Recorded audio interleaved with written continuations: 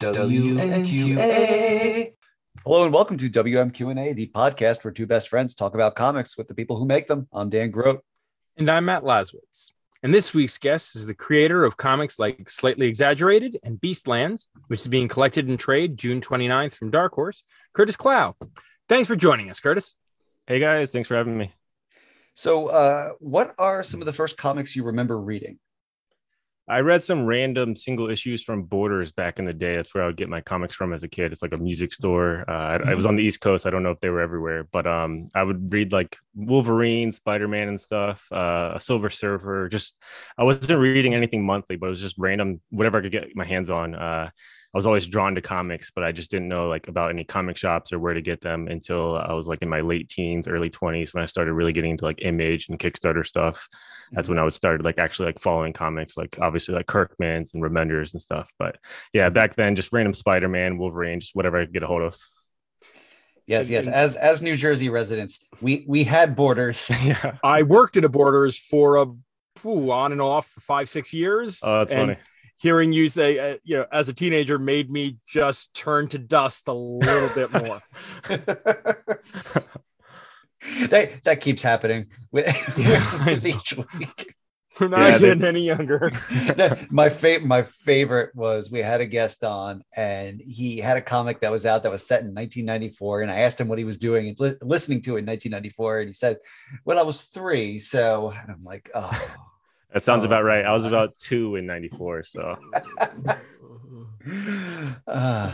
youths.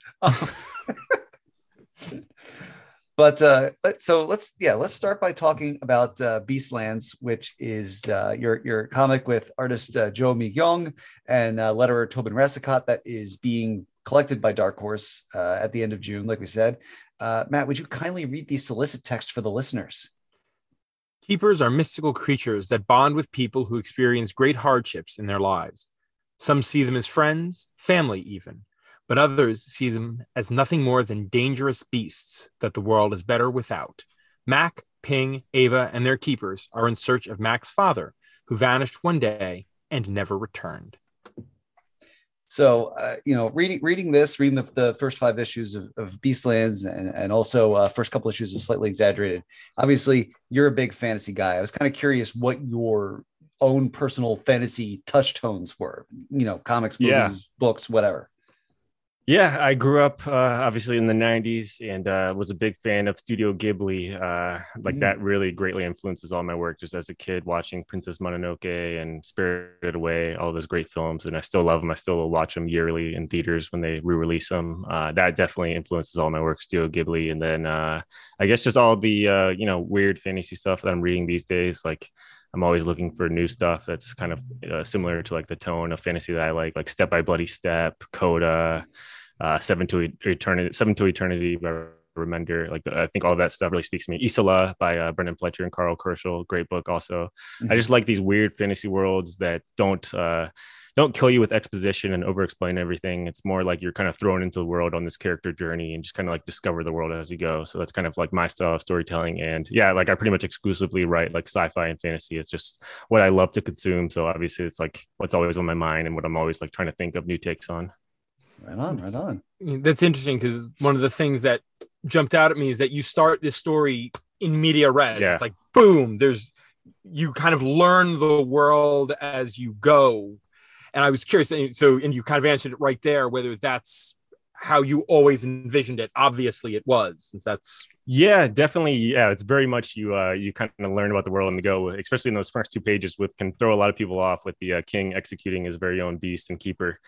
But yeah, I mean, just as a writer, like I'm always trying to think of ways like that first issue and that opening scene is so important to try to hook the reader, and you want people to like obviously read past that opening scene, the opening 2 pages or the next scene after that. So I'm just trying to do something to try to hook them. And I think that's there's a little bit of world building in that first 2 pages besides the kind of hook of seeing this king execute. Like he says, he had this beast with him since he was like 5, and it's a pretty traumatic scene, and it could turn a lot of people off, but hopefully it hooks readers into wanting to read more and find out more. And I am just curious, since you mentioned, what is your favorite Ghibli? I always am curious. With Princess Mononoke. Why? Okay. Yeah.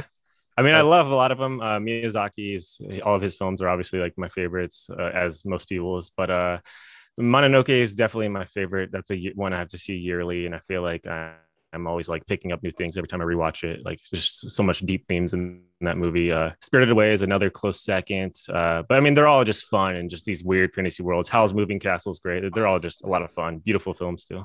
I have a soft spot for Porco Rosso, which is also one of those ones. I haven't seen that one. That's like one of the few I haven't seen. So fun. And it's also one of those where it's like, and it's a sort of World War One-y type technology world where the guy has a pig head. And that's, you know, you get a little bit of an explanation, but it doesn't really matter. It's like, it happened. And now he's a pilot with a big head and you got to just run with it. I know Miyazaki has like a fascination with like aircrafts and flight. I was reading a book about him, and I think his father worked on planes or something like that. So I know that like a lot of touchstone of his films, like The Wind Rises and stuff, it's all about flight and these weird. I mean, even ones.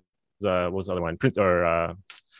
Nausicaa. I think they have like those weird flying crafts and stuff. So there's always like some element of like weird flight in them. So one thing I was curious, you know, how do you go about, connecting with artists? Because, you know, you've got some good ones here between Joe and also Pius Bach working on Slightly Exaggerated. Yeah, I'm very picky about who I work with. And I guess before I start writing a series, like I have an art style in my head of how the story should look. And you can't rush it. You have to kind of like be patient and just kind of search the web, and hopefully you'll find the right one for that story. You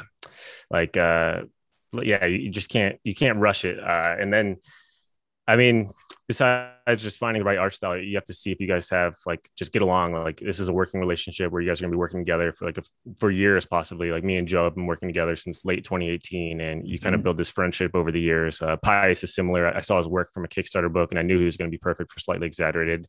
And I reached out to him, and he was just a little busy at the time, and I ended up waiting like almost a year before he was available to start working on Slightly Exaggerated. And yeah, he makes a series like he's like the perfect art style for that over the top whimsical fantasy world with like flying sea creatures and stuff. Yeah, Pius has done a lot for Boom, right? Yeah, I mean, I reached out to him before he ever did anything for Boom, but yeah, okay. now he's been continuously working with Boom, doing a bunch of great books there. Right on. Joe as well. Joe's done a few books for Boom too. Yes, that's right, Eve. So kind of jumping back on something Matt said about the book, kind of going hard right away,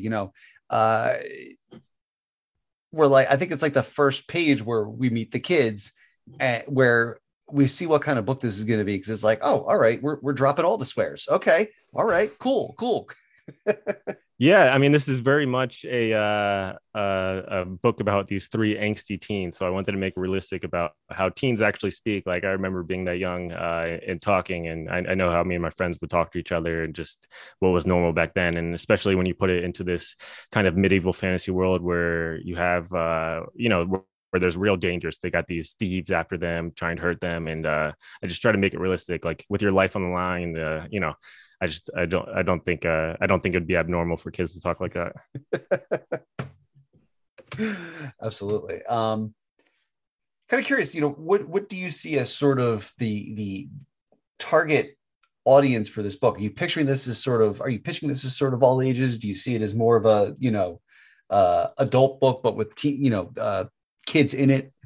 Yeah, probably more so the latter, the adult book. We have it rated like 16 plus, so I think that'd be a good age to get into it. Kind of like that later, like middle of high school age and up from that. But yeah, I'm more so for adults than all ages, though, for sure. Okay. Yeah.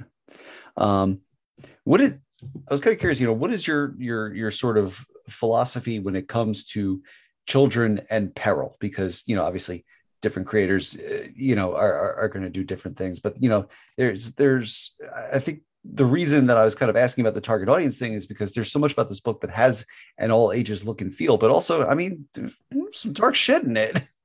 Yeah, no, there is some dark stuff. I mean, that's just Joe's art style. Like, obviously she has a beautiful art style, and it does have almost that all ages look to it, and being like these kind of about these teenagers. But I mean, my writing style is just more probably not that I'm against like writing any YA stuff. Like I've done freelance YA work and stuff. That's fun and it's like a different itch to scratch. But all of my creative stuff is definitely more towards like adults and I mean, putting kids in danger and stuff, it's just, I mean, if it fits the story in the world, then I don't think there's anything wrong with it if it's done the right way. Yeah. So, what was kind of the process like designing the keepers? I guess in talking with Joe, I mean, who's obviously the one who's designing them. What were your thoughts? Your notes. What was the back and forth like making these creatures?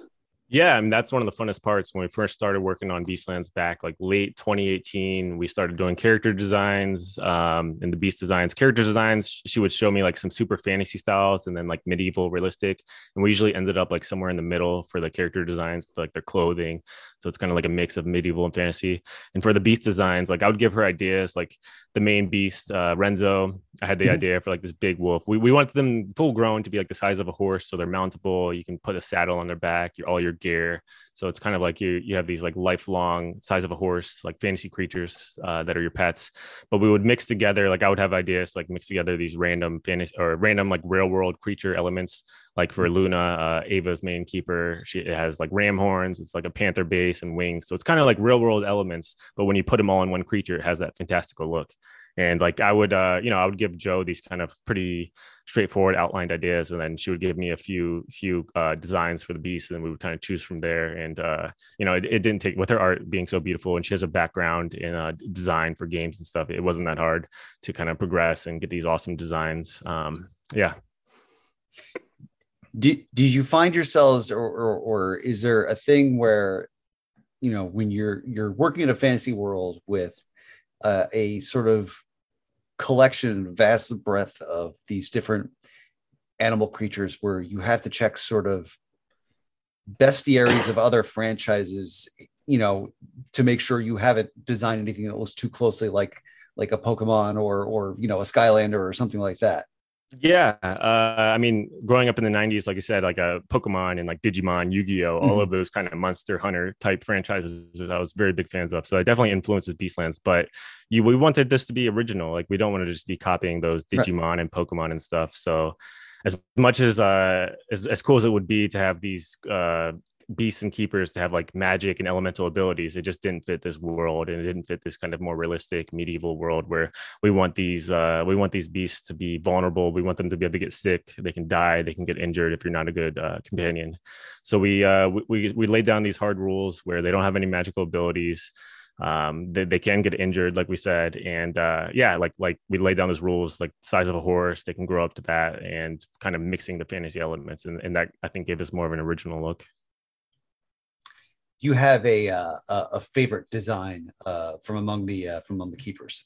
That's tough, man. I mean, they're all pretty awesome. I like Renzo a lot. I have a dog, so this story is very influenced from my own experience with my dog. So Renzo is kind of like this big saber wolf, but you can't go wrong with anything with wings. Like being able to fly around would be pretty awesome. So Luna is pretty awesome too.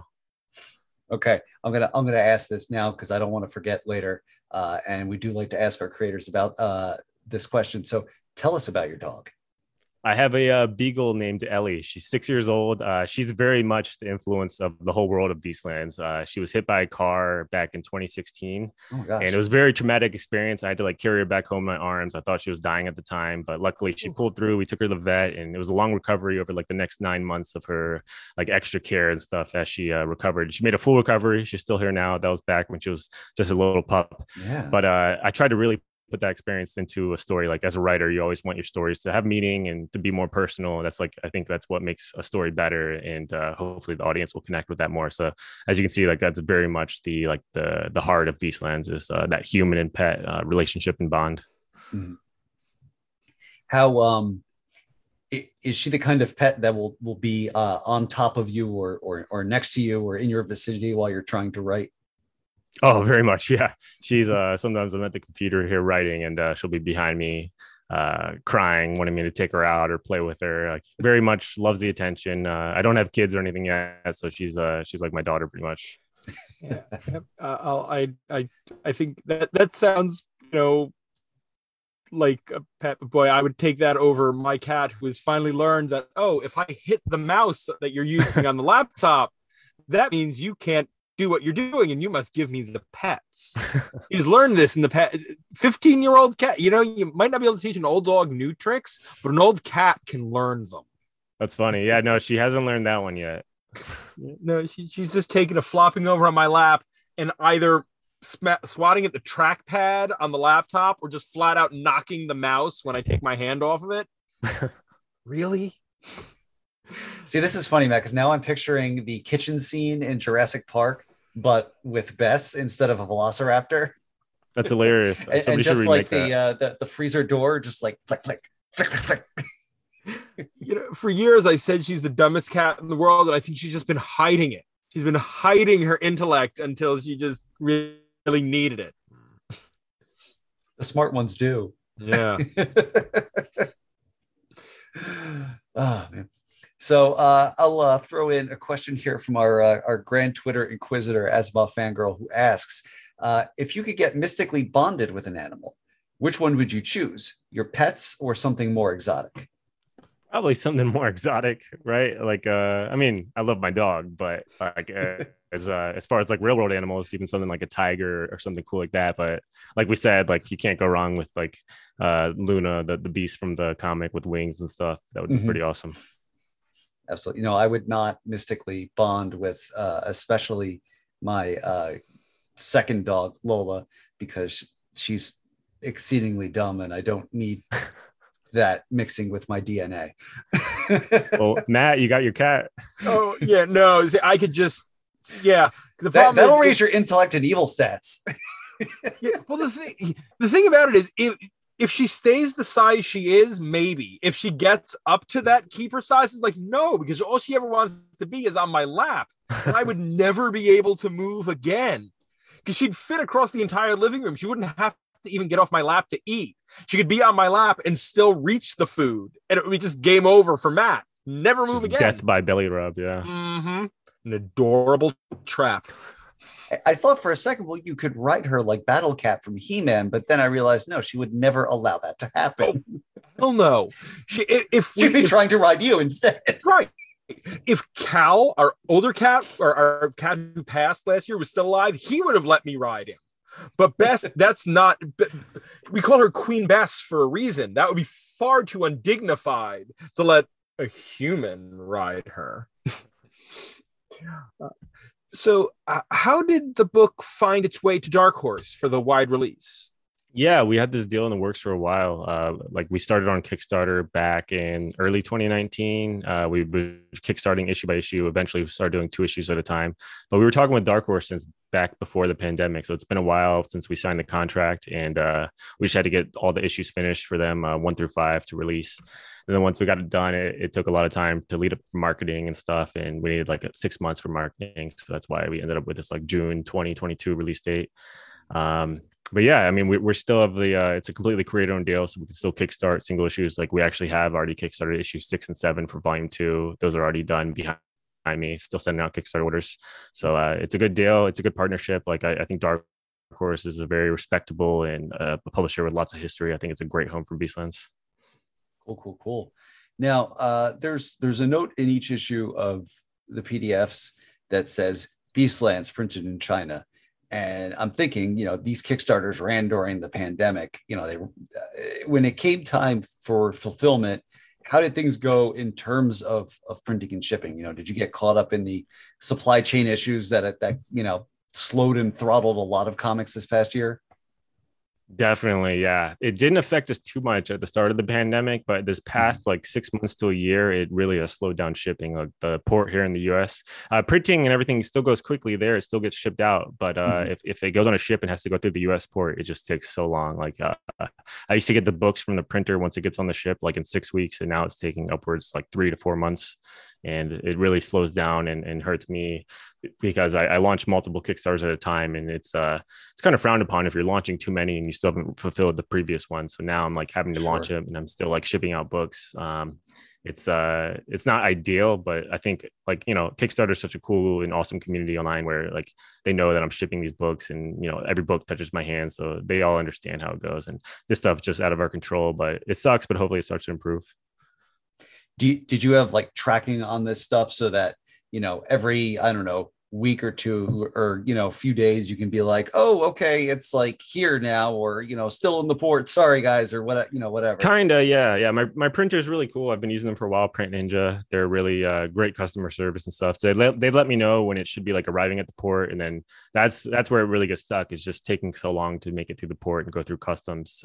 So I know when it gets to the port, and then I know when it should be like picked up by UPS. But I have kind of an idea, so I can give like Kickstarter updates and let all of our backers know like how it's making it through. But it's just one of those challenges of self-publishing. I mean, that's one of the upsides of having this deal with Dark Horse. Like, I don't have to ship any books. They do all the printing. They do everything for me. It's as someone who came up, like that's how I got my start in comics. It's just create your own comics, going through Kickstarter, self-publishing. Like, this is a very different experience. And it's kind of nice. Yeah.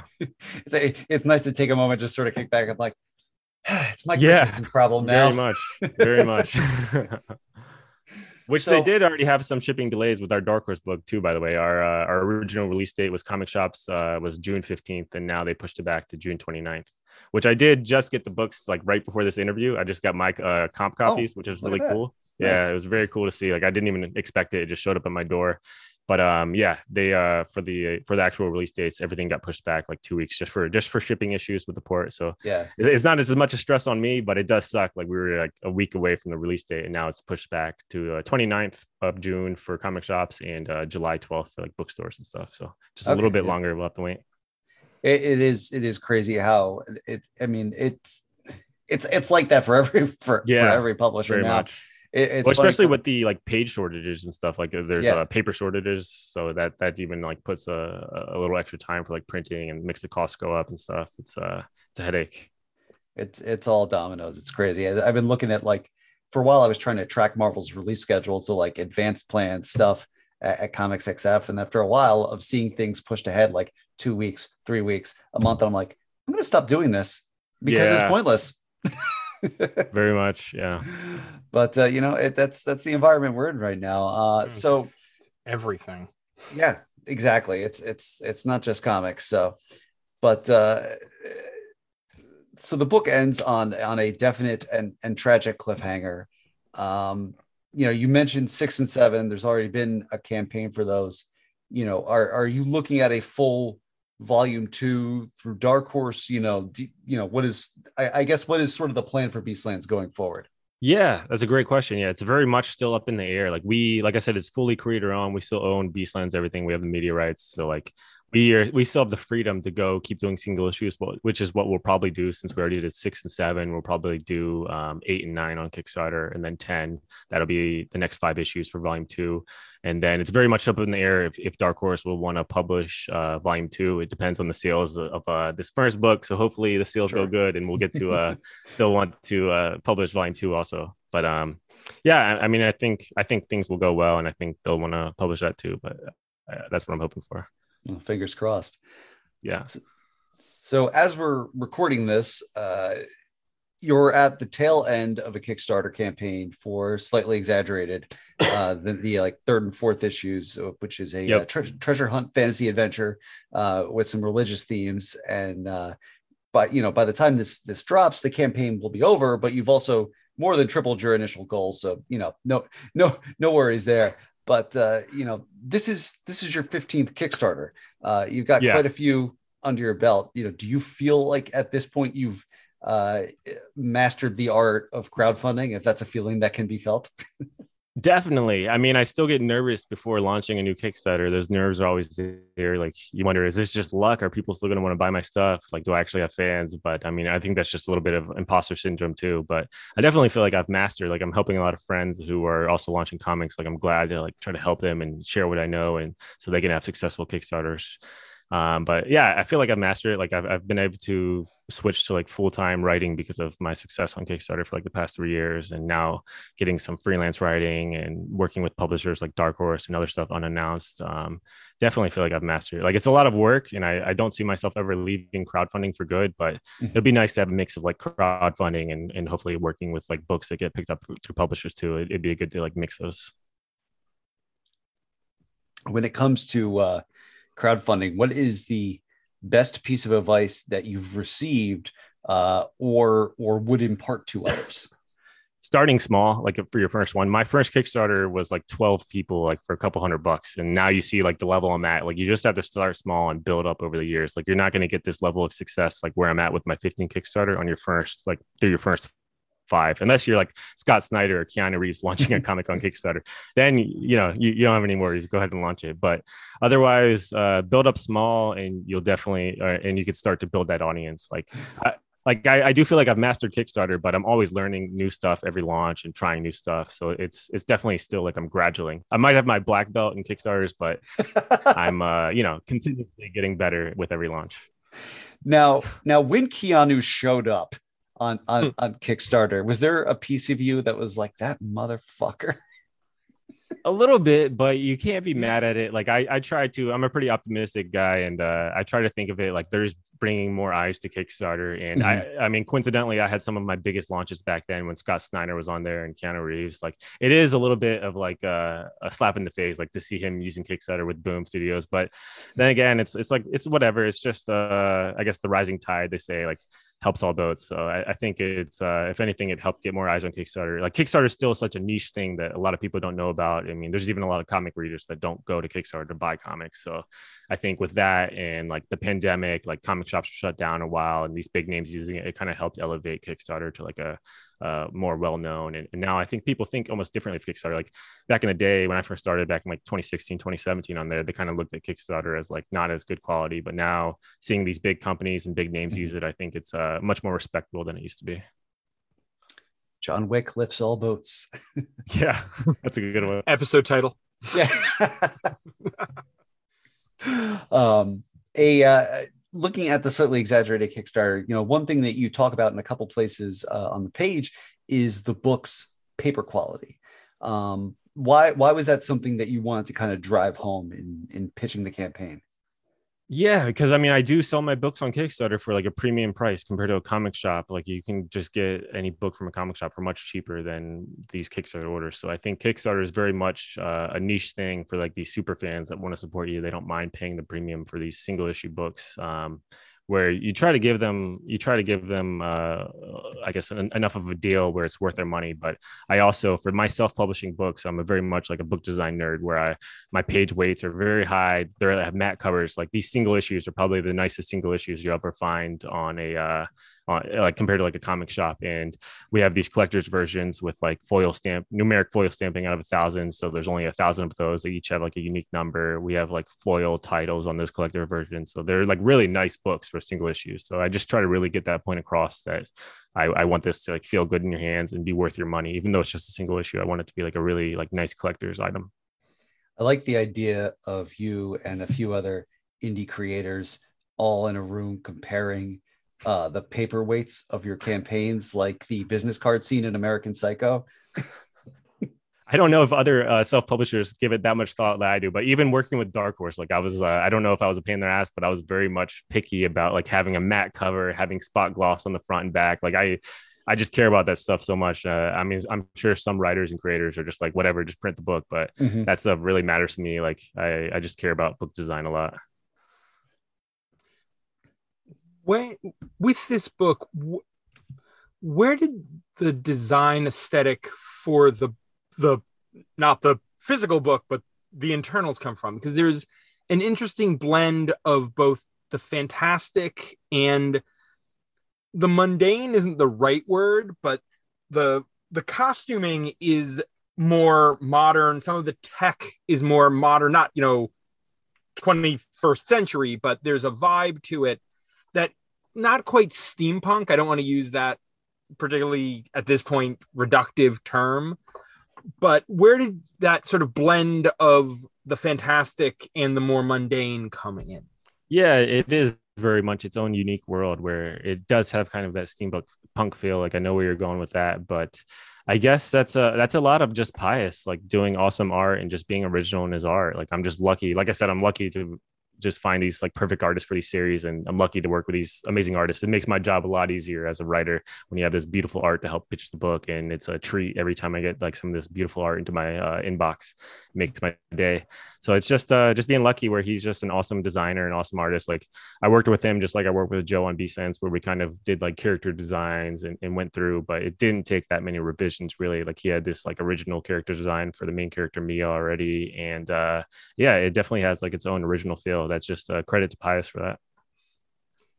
Speaking of your main character, is there a particular joy in writing a character, especially a protagonist, who has a more flexible morality, shall we say, Yeah, versus it's a lot of fun. traditional hero? No, it's a lot of fun. Like she's a character who's dying, who doesn't have much to lose, and she just wants to spend the rest of her life free. Like it definitely gives you a lot of room to have a good character arc and grow, but it's fun writing a character starting out like that, who like you said, has like a questionable morality and is just out for themselves. But it like I said, it gives her room to grow too in the next 2 issues. I also thought the use of religion jumped out at me. Fantasy stories often have these, polytheistic pantheons, or if there's a single god, they're some sort of, Cthulhu-esque whatever, or something. The religion here feels just very natural to the modern world. It's like, okay, we need to pray to God. It's not, pray to Ithkar Gantrach or whatever. Where's the religion come in with this, and the choice to use something that felt more like something we could see every day? Yeah. Before he answers, I wish you had written that made up God's name in the notes, because I want to see how that's spelled. Yeah, we'll have to go back and see how that's spelled. But yeah, I just tried to make it. I tried to make it relatable. Like I did have these kind of made up god names. There's kind of like these 3 main religions in the story, and we did have these kind of made up names, but it just wasn't fitting well. Like I wanted to be more relatable to the real world, where people understand where we're getting at when they're praying and stuff. And you will see some of that in the later issues. Like we actually use some of the god names and stuff, but we just didn't want it to be too I don't know, like too much in the world where people don't know these gods and stuff. And I just feel like you can relate to them more if you just call it by a god, because to them it is their god. Like this is their god, this is their world. Yeah. In addition to comics, you've also done work for video games, and including the one that, if I read it correctly, includes in-game comic, sequential comic art. What kind of stuff do you have to do differently for that? I mean, just generally, how is writing for video games versus writing for comics? It's very different. I've had a lot of different experiences in video games. I'm very passionate about games too, just as I am about comics. So it's something I just do because I'm interested in it, and it's cool to get paid to write games. But it's very different, where some jobs can be just naming like guns and writing character descriptions, like, and that could be like a whole writing gig, which is not as much fun. That's a lot of like busy work. But that game called the Pauldron, I kind of made this comic with them, and they kind of chopped it up and used these like panels into like cutscenes in the game, which was really cool. But it's fun. I would like to do more of game writing, and hopefully like come in earlier on. Like I feel like game writing is so much like of an afterthought sometimes, where they work on the design, the graphics and everything, and the programming, and then they bring in the writer late to just kind of like throw something together. But it would be cool to be a part of a AAA or indie studio from the start, and kind of like develop the story with them from the start. I think that'd be a lot of fun. Do you have a favorite? What's your video game? What's your franchise of choice?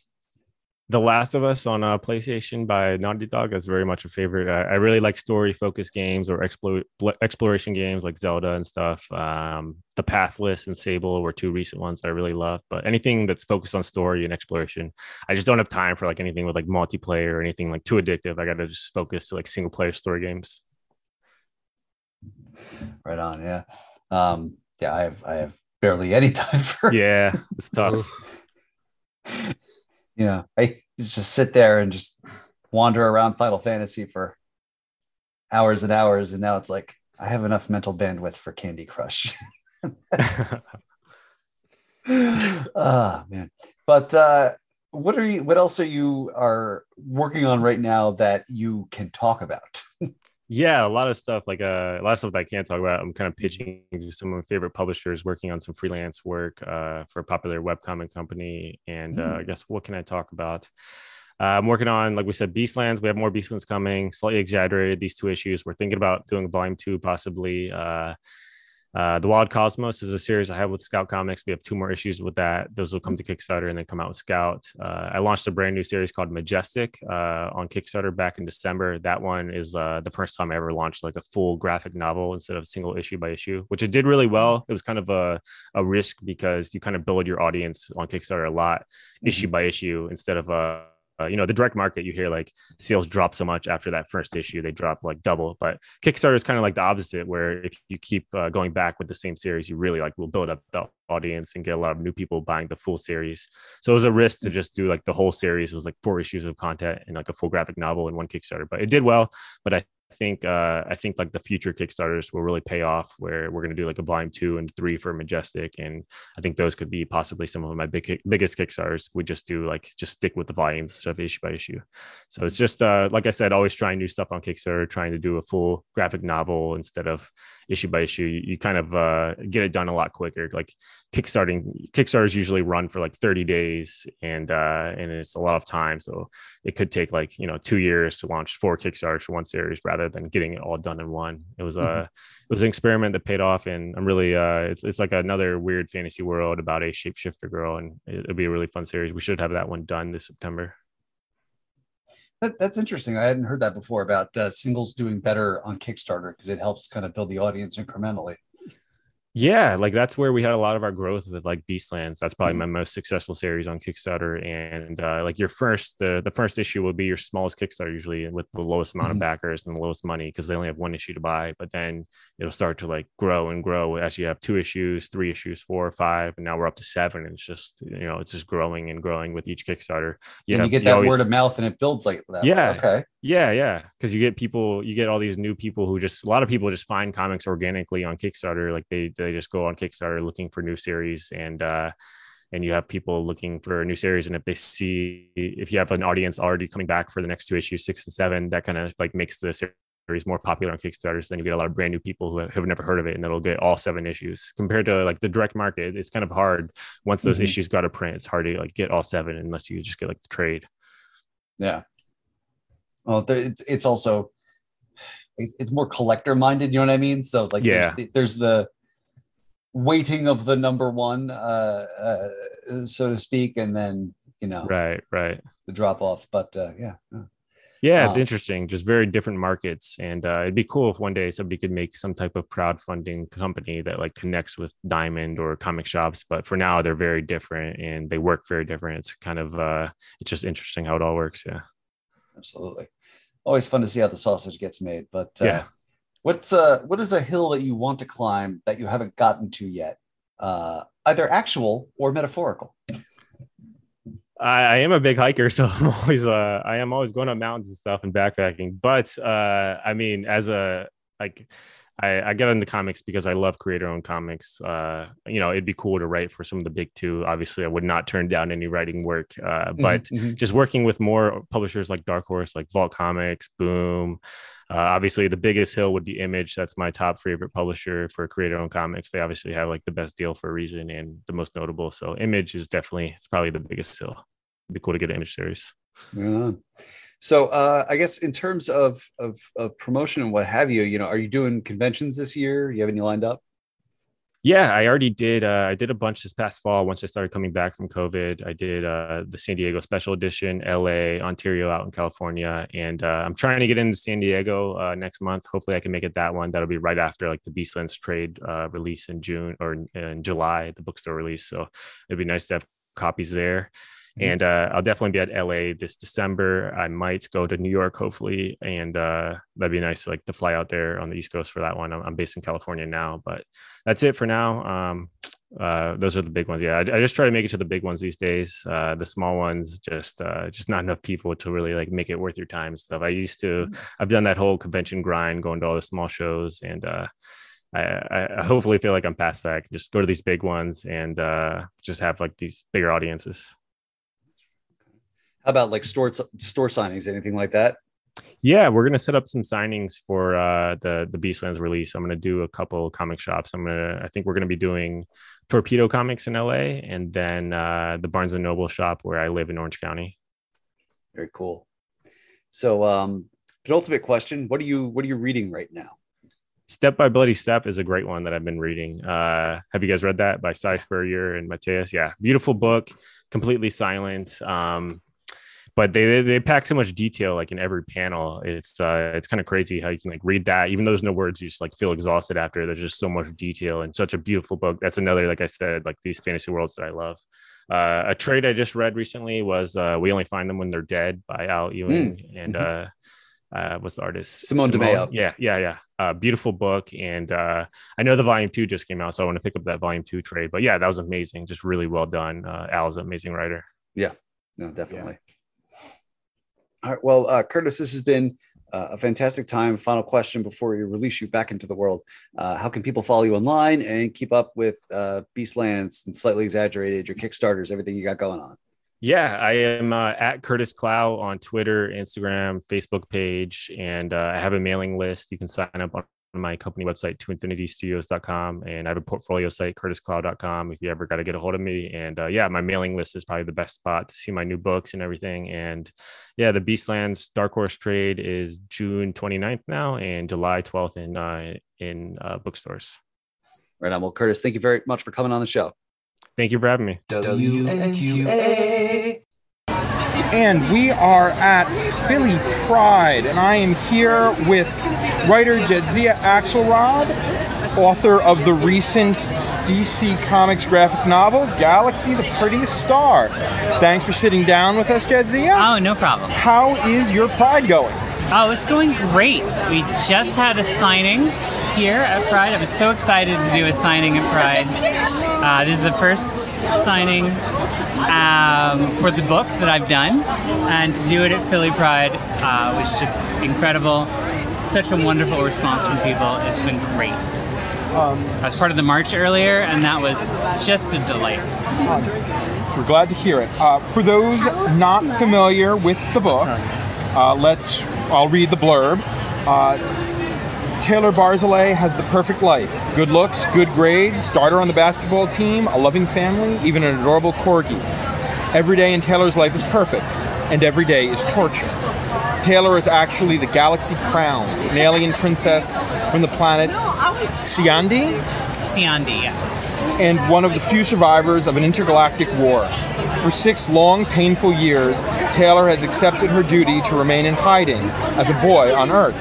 That all changes when Taylor meets Metropolis city girl Catherine Call Me Cat Silverberg, whose confidence is electrifying. Suddenly, Taylor no longer wants to hide, even if exposing her true identity could attract her greatest enemies. So, what's the origin of this book? Did you approach DC? Did DC approach you? DC came to me way back, because this book has been long in development, mostly thanks to the pandemic. Yeah. But a long time ago, Michelle Wells, who was in charge of DC's YA line at the time, approached my agent at the time and said, "Hi, we're doing this YA graphic novels. We're looking for people who can write for a teenage audience and have a familiarity with the characters, but also have a different sort of point of view on them."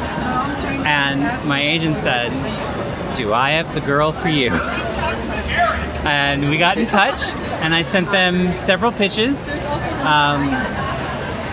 that I thought they were going to pick instead. Because they were excuse me. Yeah, I thought they were going to pick the other pitches. I had a Superman pitch, I had a Lex Luthor pitch where he takes over a boarding school.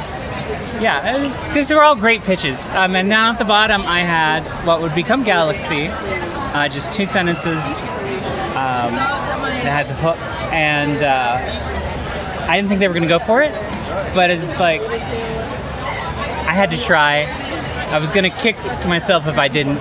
So I sent that in, and that was the one they fell in love with, and that was the one they wanted. It was a complete surprise, I'm so glad that that's the one they chose because the book came out beautifully. How did you get connected with Jess Taylor, your artist on the project? They selected Jess. There was a lot of different artists we were looking at, a lot of different styles. And Sarah Miller, who's the editor, showed me Jess's work, and I was just stunned because it's gorgeous. And I was like, that's the one. They are who I want to draw the book. And thankfully, they agreed. How much of the design for Taylor came from Jess? Did you give them any notes in particular, or did you just went, alien princess, go for it? There's a lot of back and forth. There's certain things that are in the script, her skin being purple, her having horns. All of that was my conception. And I had done a design of Taylor, because I'm also an illustrator, with the pitch originally. So I had done a design as part of the pitch. And then Jess took that and took the script, and we did a lot of back and forth to kind of get the look right.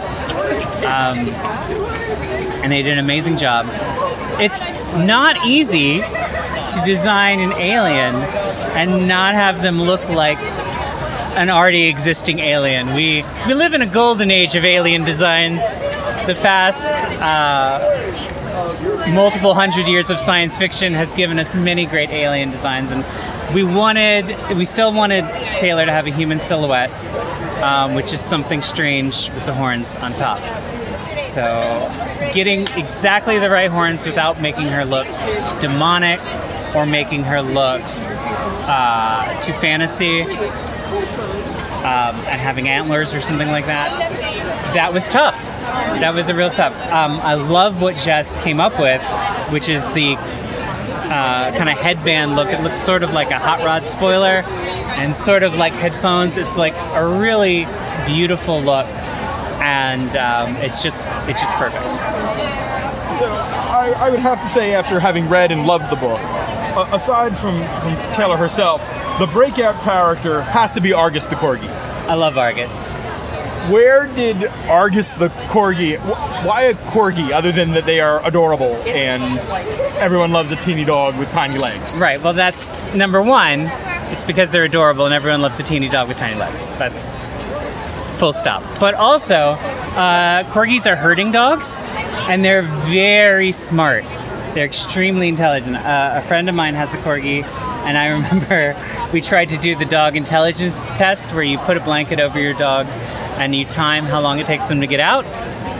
And we tried to do that, and her dog was like, I know what you're doing, and would not allow us to put a blanket over his head. So Corgi is super smart. They're herding dogs. They're always in control of the pack. And so to figure out a dog that Argus, who, spoilers, is kind of an alien robot in disguise as a dog. Corgi just seemed natural. It fit his temperament and his personality to be this smart herding dog. You said you pitched this to DC knowing it was a DC pitch. Mm-hmm.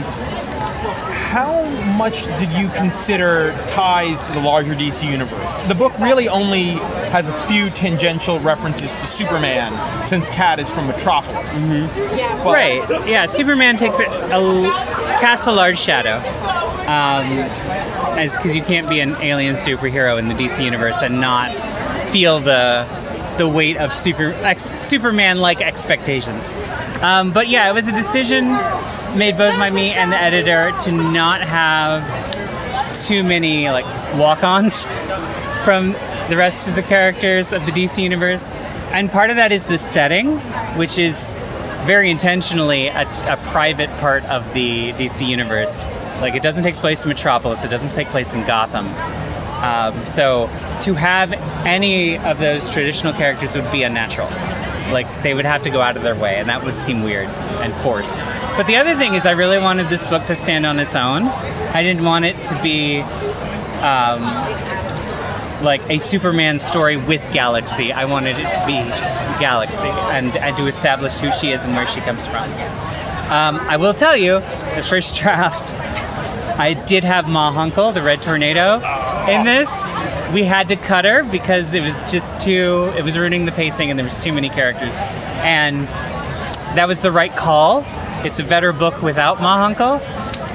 But I am sad that we had to do that. Yeah, as a longtime fan of the JSA, that would have been freaking It would have delightful. been so great. I feel like she is she should be a bigger deal than she is. She's like the first female superhero.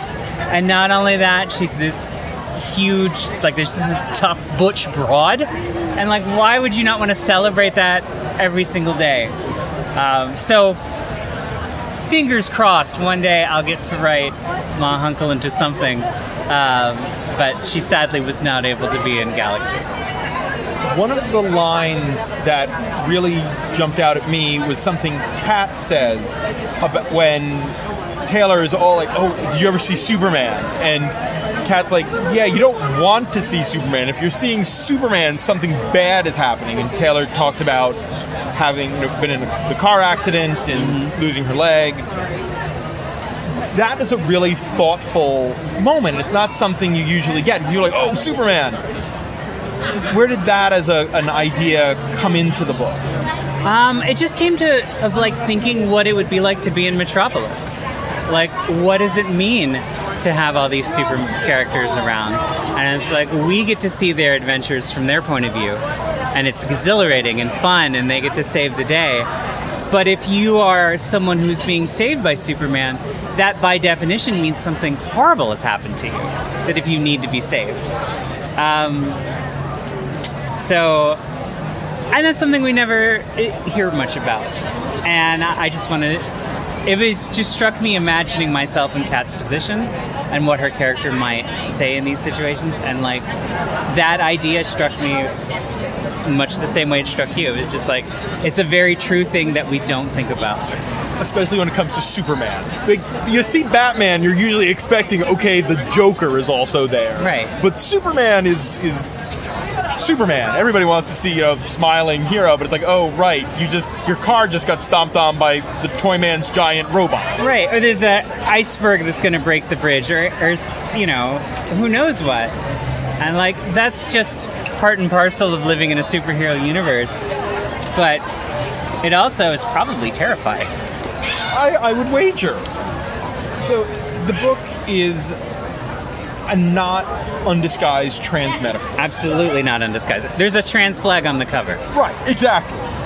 But how is it trying to write the metaphor without losing the story in the metaphor? Well, because I think I dodged that bullet pretty easily. Because not only is Taylor queer and trans allegorically, with the alien identity and keeping that in hand, she's also queer and trans literally. Like, she was raised as a boy with a boy's puberty, and her true form is that of a girl. She also, as a girl, falls in love with a girl. So she is absolutely trans and queer.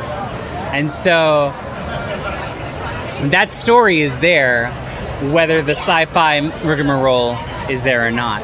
The sci-fi rigmarole is there because that's fun, first off. But it's also there so that people who are not necessarily trans femme teenagers can still see themselves in the journey of what she's going through. And that's, if I may toot my own horn, I think I did succeed in that, because I get a lot of messages from people who are transmasculine, people who are non-binary, and cis people who still see themselves in this story, and it still relates to them deeply, which touches my heart in ways that I cannot adequately express.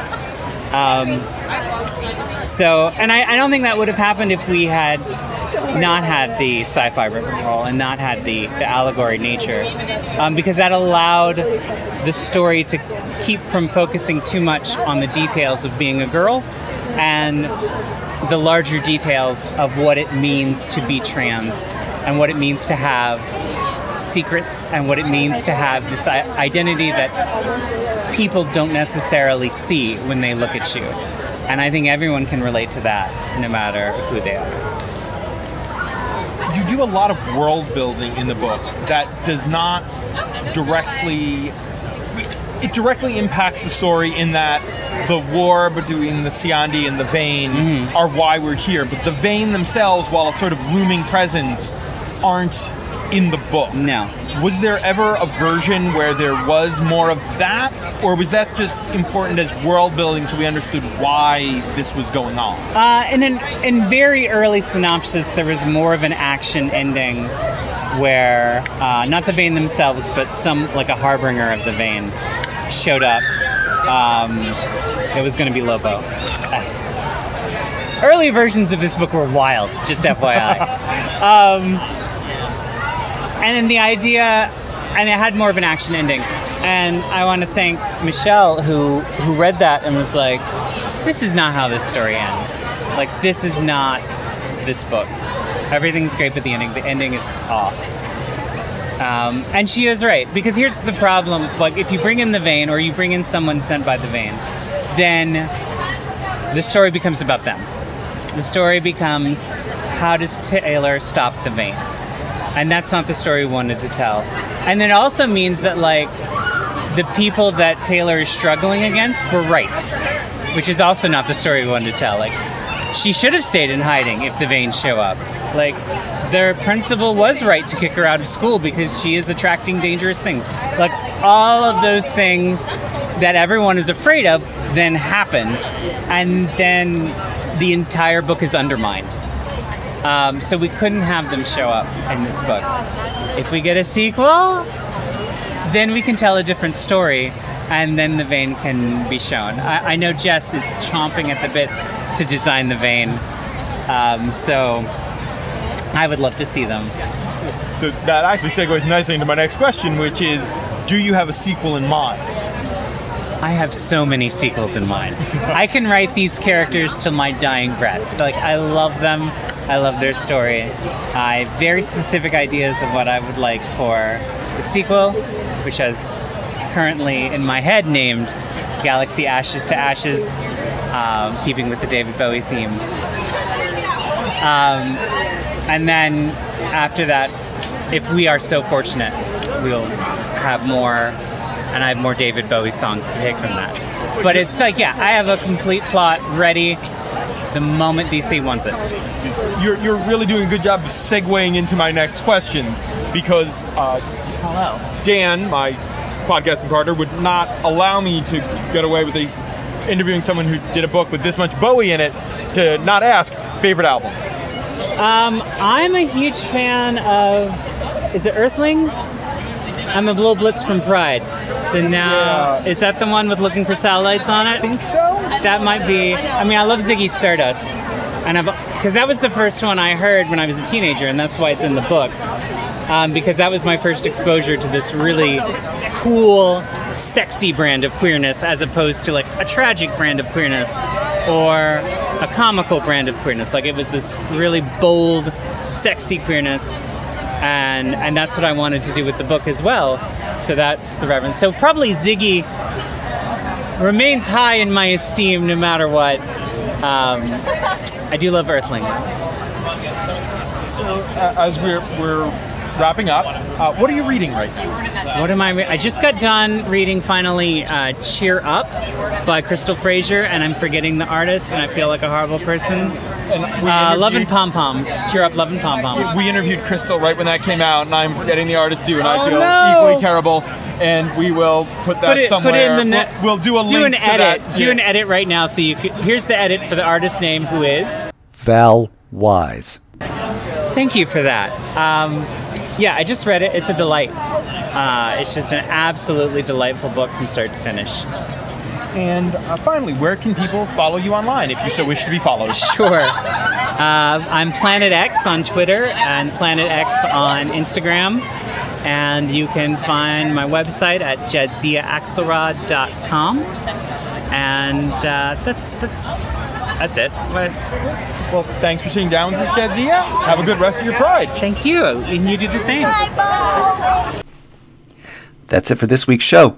As a reminder, WMQ&A is part of Comics XF, where you can find this podcast along with our sister podcast, Battle of the Atom, Chris's on Infinite Earths, and Bat Chat with Matt and Will, co-hosted by Matt Lazowitz and our bud Will Nevin. P.S. Matt and Will, sorry I made you read White Knight again. You can listen to WMQ&A on Apple Podcasts, Stitcher, SoundCloud, Amazon Music, Audible, and at comicsxf.com, where new episodes move Tuesday mornings.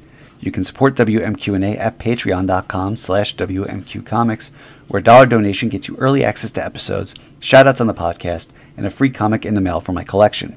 A $2 donation gets you a slot in the Comics XF staff picks. A $3 donation gets you access to our new bonus podcast, Our Son Pete, a deep dive into the appearances of British mutant super spy Pete Wisdom, and a $50 donation lets you advertise on the show. Big thanks to our patrons, Charlie Davis from the Match Club podcast, Robert Secundus from ComicsXF.com, Carla Pacheco from Marvel's Spider-Woman series, Kat Purcell from ComicsXF, Liz Large from ComicsXF, Will Nevin from ComicsXF, and Asimov Fangirl, aka the Loyalist Content Consumer. You can follow WMQ&A on Twitter at WMQComics, me at Daniel P. Grote, Matt Lazowitz at MattLaz1013, and ComicsXF at ComicsXF. And until next week, remember, the ForceWorks character Sentry was apparently part of Combo Man. WMQ&A.